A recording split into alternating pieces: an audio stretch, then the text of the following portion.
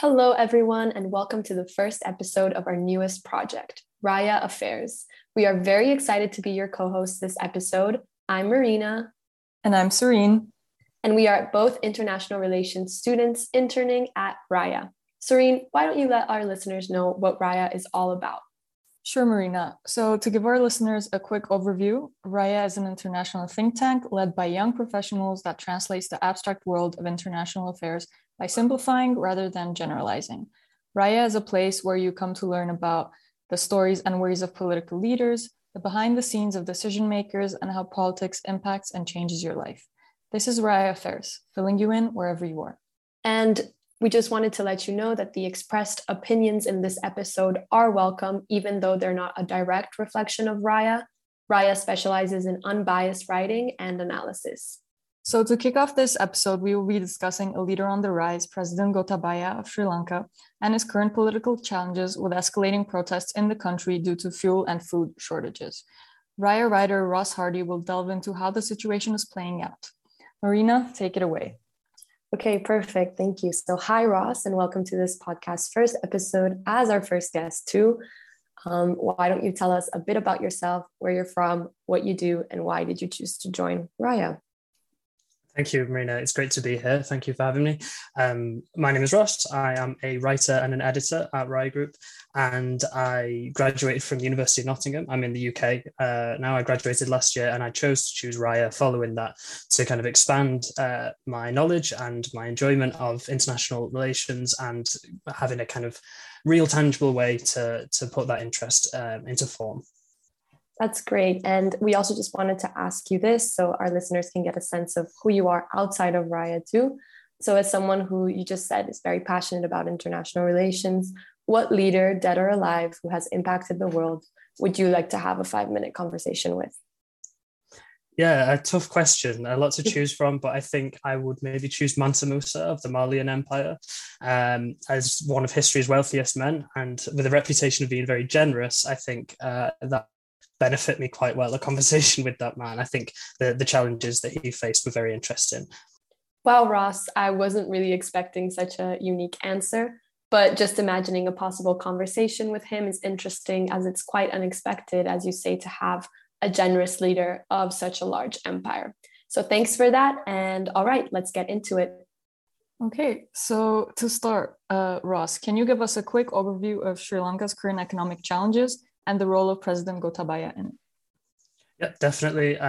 The situation in Sri Lanka at the moment is very bleak. As you mentioned there are shortages on food and supplies, kind of critical supplies. The foreign exchange reserves now in Sri Lanka have been pretty much depleted. People are being urged now to grow more rice as food supplies are running out. And all of this economic decline has resulted in mass protests that has led on to violence. There have been deaths involved. And at the center of all of this crisis, you have President Gotabaya, who is just trying to navigate a series of factors that are increasingly out of his control. And he has very little that he can actually do to get this crisis under control. And you mentioned a number of factors that have worsened the crisis. So how would you say the president has addressed these issues? In other words, what has been his role in navigating this crisis? Well, there have been a variety of things that Gotabaya and his administration have done to try and curb both the protests and also the economic crisis. In general, a lot of them not very well received. For example, they have cut taxes with kind of poorly timed tax cuts that have been quite irresponsible. They've printed more money, which has led to increased inflation. And they've also initially been very cagey about the protests, trying to write it off as extremist groups and not really giving the platform to the protesters and not really acknowledging the actual issue to begin with.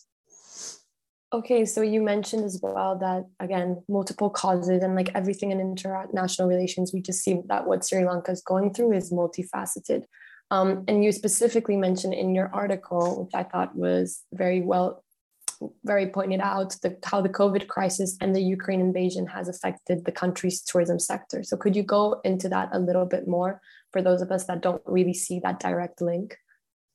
Yeah, definitely. I think that beyond these internal mistakes of the government, this crisis is very much exacerbated by international circumstances, as most things are. And like you say, that the Ukraine invasion has been a big factor for this. When Gotabaya came to power, a big part of his economic revival or restoration plan hinged on tourism, which is a sector that the country is very dependent on. And this sector has taken, a great hit since the invasion, because two of the main targeted countries were Russia and Ukraine. Equally, trade has been disrupted because of the invasion with Russia, and these two sectors, tourism and trade, are both massively affected. And beyond that as well, you have the international kind of circumstance that affects everyone of the pandemic, which equally sees, tourism losses. Something like 70% of tourism revenue lost in Sri Lanka during the pandemic. And that's compounded with already worsening situation before the pandemic. You had the Easter Sunday bombings that saw heavy losses that year. And the problem with this dependency on tourism is that it's an exponential problem. The worse the economic situation is, the fewer people come to visit, and it just compounds like that. It goes back and forth. The less people visit, the worse the economy becomes. Yes, thank you. That was such a clear explanation and picture that you painted with your response. I think as well, coming from a country myself, which is very dependent on tourism, I understand how devastating that impact can be when it goes back and forth, building up with the economic crisis, as you just mentioned. So I wanted to ask as a follow-up, you mentioned in your article that while all of this is happening in Sri Lanka, it's very difficult to place the blame solely on President Gotabaya. However, have any of his past actions really affected his reputation within the country, which eventually leads the people to point the finger at Gotabaya? Yeah, definitely. I think that his reputation, I'm glad you brought it up, because it is a big part of the situation here. Gotabaya is kind of a career politician. He comes from this, dynasty of the Rajapaksas, this big political family that's heavily criticized for, a number of reasons. During his time as the defense minister, it came out that he had threatened the former army chief, who was talking about criticizing the military action, and then further things like corruption scandals with the Pandora Papers, other human rights abuses coming out, and the intimidation of anyone that seems to criticize the regime of this, what I kind of call a democratic dynasty. It's definitely interesting how his reputation has played a role in all of this. I do think it's interesting, but also seeing how often family dynasties are present in the Pandora Papers, almost as if we can make a connection between appointing family members and the levels of corruption within government and country. And as we've seen, this has become a reality not only in Gotabaya-led Sri Lanka, but tens of other family-led countries, as we've seen in the Pandora paper leaks lately. So what's more is we see similar characteristics when it comes to issues such as human rights, for example, with beating up protesters and suppressing certain media. How would you say these characteristics have manifested in family-led, Sri Lanka? Yeah, definitely. And it's an interesting thing to talk about this family-led regime or family-led government, because it is quite an antiquated system that does share these characteristics. And specifically in Sri Lanka, we see with the protests and the treatment of dissension in Sri Lanka with violence, with chaos, and this ever-growing kind of need for stability where there isn't any. And I think that especially in Sri Lanka now, we see the intimidation of journalists, and we've had protesters, people on both sides, protesters and now lawmakers that have been killed during the escalating violence in Sri Lanka. Okay, and going back to what was previously mentioned by Marina, and in your article, you list COVID-19 and the Ukrainian invasion as factors that have contributed to the devastation of the Sri Lankan economy. I think here we can make a greater connection between economies in crises and these two factors. So I guess we have a clear picture of President Gotabaya, of who he is and his public image within Sri Lankan society. My question here would be, how can we draw parallels with other countries when it comes to the use of expansionary monetary policy around the globe, especially in times of, weakened economy and economies in crises? Yeah, definitely. I think the economic factors here and the economic dimension to all of this definitely can't be overlooked. And I think the case of Sri Lanka is an extreme but very representative example of the drawbacks of this sort of expansionary monetary policy. The idea of putting more money into the economy, trying to stimulate the economy through means like printing more money, or there are various other expansionary monetary policies that kind of are implicated here in this situation. And if you look at Sri Lanka, as I say, an extreme example of this, at the time of writing of my article, 6 weeks ago, a month ago, something like that, the inflation rate was at about 17.5%. That's already a record number. Now, as of this, I don't know when this will be published, but as of this week, that sits at around 40%. So we can see, the real drawbacks of this, what can be irresponsible, monetary policies, fiscal policies, and how they're enacted in Sri Lanka. And there are, without a doubt, benefits to this kind of policy in terms of economic stimulation, but there's definitely drawbacks too as well. If you look at, the UK, for example, during COVID, during periods of, downturn, of decreased activity, this kind of policy is great for stimulating the economy, but the danger is that it's hard to know when to stop. And you run the risk then of an inflated economy, like inflation, or an overheated economy. And there are definitely, it's very difficult to gauge that even for the most experienced and prudent economist. Ross, I completely agree. I think that choosing and maintaining the right economic policies are very difficult, even though doing so right now is pivotal in today's fragmented economy. You mentioned the stark increase in Sri Lanka's inflation rate from 17% to a whopping 40% in just a matter of weeks. And we can only imagine how devastating this must be for a population of 22 million. I think that, on the other hand, this situation is not unique to Sri Lanka, and that this phenomenon is seen around the globe with staggering inflation rates, rising prices, and civil unrest. And one of the basic consequences is not being able to afford groceries. That's another hot topic right now, and an unfortunate consequence that's circulating on a massively global scale. Yeah, definitely. And I think what we also see as a result from this is, beyond the domestic situation, we also see internationally an increased dependence on either superpowers or institutions like the IMF, sources of international aid, which do shift these kind of dynamics and create dynamics of dependency between smaller countries like Sri Lanka and then bigger sources of aid. And Ross, speaking of these external actors, and as you just mentioned, an institution like the IMF, I recently read as well, when I was preparing for this episode, that the Sri Lankan government is seeking an emergency loan from the IMF of around $3 billion US. But as we know, studying international relations, the IMF doesn't exactly have the nicest reputation. It's very stringent when it comes to the terms and conditions of whatever loan it gives to a country, almost leaving no room for negotiation. So in Sri Lanka's case, I read that the IMF has asked the government to raise interest rates again and taxes as a condition of that loan.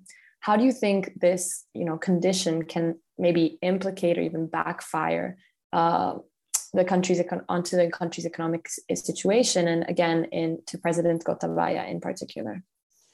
Yeah, definitely a very good question. I think the stringent conditions that you mentioned there are especially significant when you look at the story of Sri Lanka and this economic crisis. Initially, the government were very opposed to the conditions. I think we're starting to get a picture here of Gotabaya as quite a stubborn leader, and his government were stubborn to the IMF's conditions because they didn't see them as feasible.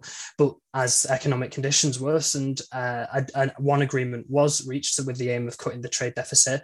But these conditions, like raising taxes, I think will only further cripple the Sri Lankan people. And you see this week, I think the Sri Lanka defaulted on its first payment, and it seems like that's going to be the trend for now. It's going to be a lot of Sri Lanka defaulting on payments, and Gotabaya right now has very little breathing room, so he is looking out to maybe further afield from the IMF and looking more to international superpowers as well as the IMF, because the IMF simply isn't enough of an avenue for Sri Lanka. Definitely. So now that we discussed the topic of external players and their interests in aiding Sri Lanka navigate through this crisis, I'd like to shift the focus onto Sri Lanka's backyard, more specifically China and India. So Ross, you mentioned that as of right now, Sri Lanka has little to no breathing room, and so it's in a tight spot between superpowers, right? And we've seen that even though Sri Lanka occupies an integral spot in India's neighborhood first policy, over the years, there appears to have been some form of neglect in terms of fostering closer trade and development ties between New Delhi and Colombo. And this is where Beijing comes in, right? So we've seen a rise in Beijing's approach to Sri Lanka in terms of a dominant foreign player in the island nation. And this is especially apparent as China is the country's top single lender and also its biggest source of foreign direct investment. So even in trade terms, it's apparent that Sri Lanka imports more from China than India. So given all of this and the shifts of interest, what would you say are Gotabaya's primary drivers of interest when it comes to Colombo's relations with New Delhi and Beijing? And would you describe the shift in relations as opportune or driven by historical ties and long-term regional strategy? Yeah, again, really great question. I think it's both. I think you could make the argument for both there.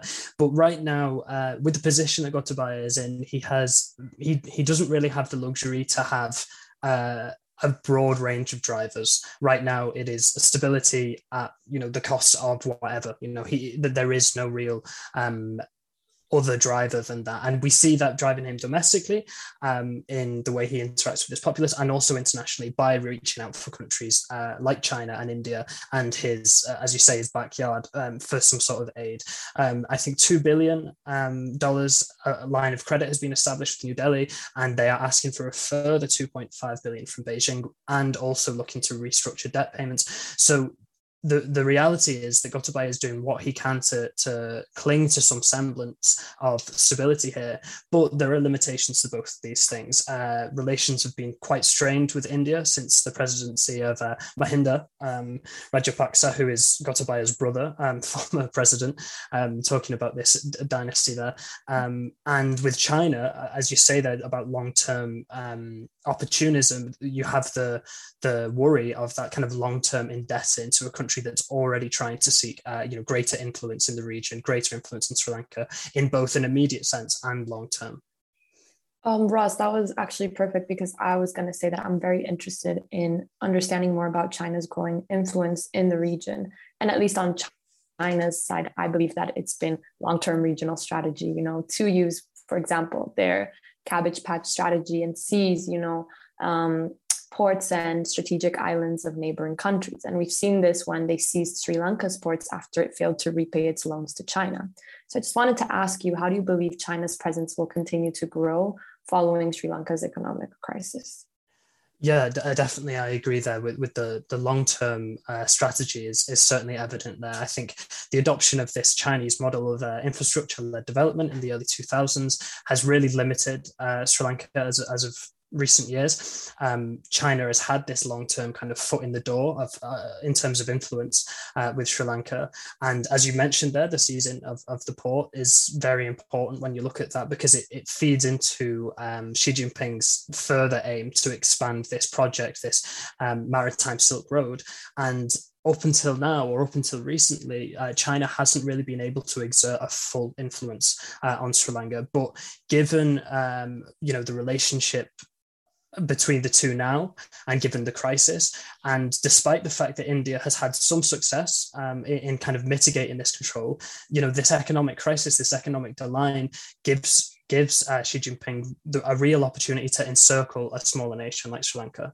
So we could see it growing exponentially. Yes, Ross, and just to add a quick comment here, as we know, analyzing and studying international relations, China does frequently engage in this debt trap diplomacy to increase its political leverage, and particularly with, as you mentioned in your article, the Belt and Road Initiative that is underway. When it comes to financial sponsorship and Gotabaya, it's our view as well that this is where China has a bigger advantage against India.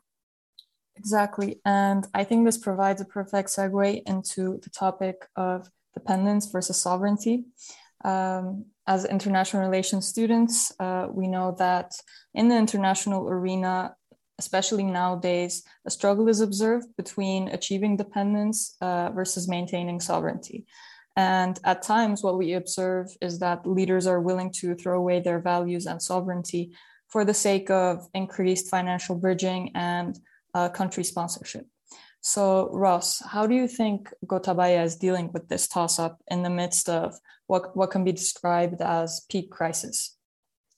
Yeah, good question. Not very well, honestly. I think that the all of these circumstances in Sri Lanka right now, both externally with things beyond the leader's control and also internally, they've completely diminished any sort of international credibility or status that Gotabaya really has. His international armory, if you like, ammunition is certainly depleted. We see this situation now where you have two superpowers here, India and China, vying for influence, regional influence in Sri Lanka. And there are some people out there, more qualified maybe or with more expertise that say that Sri Lanka's sovereignty is already in crisis here, and it's only a matter of time before this sovereignty is diminished alongside Gotabaya's international status as well. I am inclined to agree. I think that there is very little that Gotabaya can do at this point, and he's going to have to settle for dependence on someone, whether it's China or India or even the IMF is yet to be seen. But dependency is likely in the future. Understood. Thank you for elaborating, Ross. So it seems that we've come to the end of our discussion, but before moving on to our Q&A section, we wanted to know, what do you believe are the 3 top takeaways our listeners should have, more specifically in your process of research and analysis? I think the specifics of the research and analysis process, especially in regards to hot news, is a topic of particular interest to the public today, considering the large amount of disinformation that is out there. And Ross, please feel free to add your personal thoughts in your answer. Yeah, I think that I agree. I think that the research analysis process now is probably more complicated than it ever has been with the amount of information that we have. But for 3 kind of main takeaways from this situation, I would say to watch out for the rippling effects of international phenomena. The Sri Lankan crisis has now passed the tipping point and is a perfect example of this, how these international circumstances can affect countries that maybe you wouldn't expect, or maybe countries that wouldn't be the first to come to mind. And equally, this crisis, and it weakens Sri Lanka and proves to be, this opportunity for international actors to step in and create further connections internationally like that. And finally, I think in terms of the research and process analysis, I think it's very easy for us outside of the situation to, look at analysis and to look at strategy or to look at these things. And we have this issue of sometimes maybe over granulating the subject and putting too much of the situation on one factor, whereas it is always a culmination of many things. And not least of all, an individual leader's perspective, intentions, what stake do they have in this is also something that often gets overlooked that shouldn't be.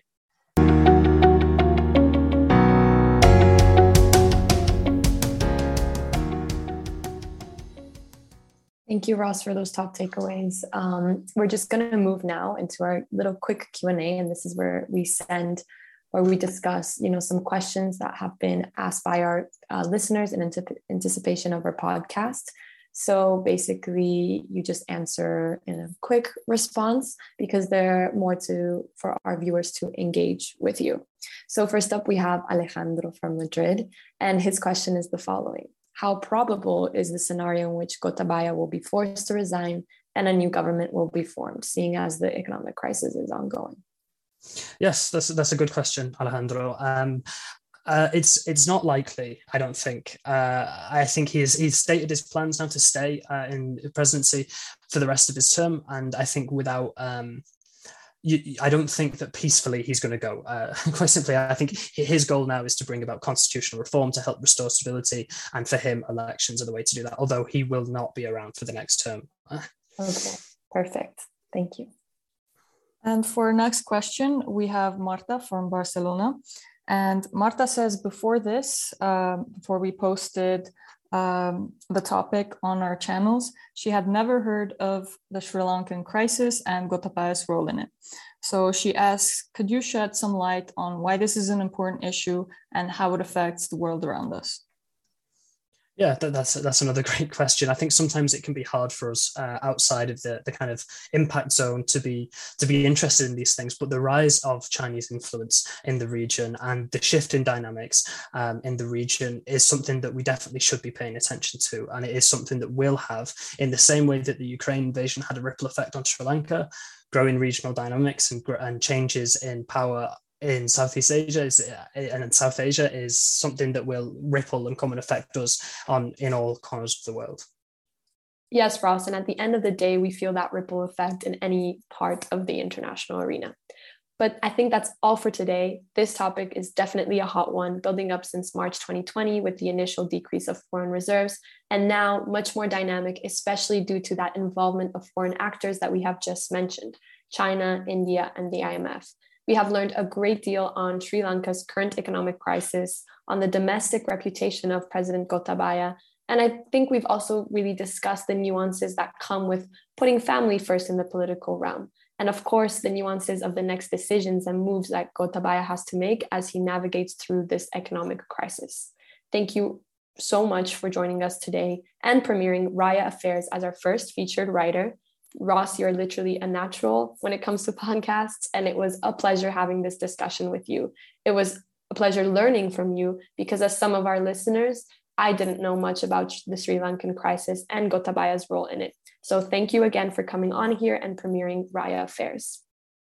Thank you so much for having me. It was great being here. Thank you, Ross. And for those of you that are interested in reading more, check out Ross's article. We are going to post it with the link in the podcast description, or even you go to the rayagroup.org website and make sure also to follow us on Instagram, which is raya.now. It was a pleasure hosting this talk today. We're your co-hosts, Sarin and Marina. Goodbye from us, and thanks for tuning in. Have a great day in your sphere of influence.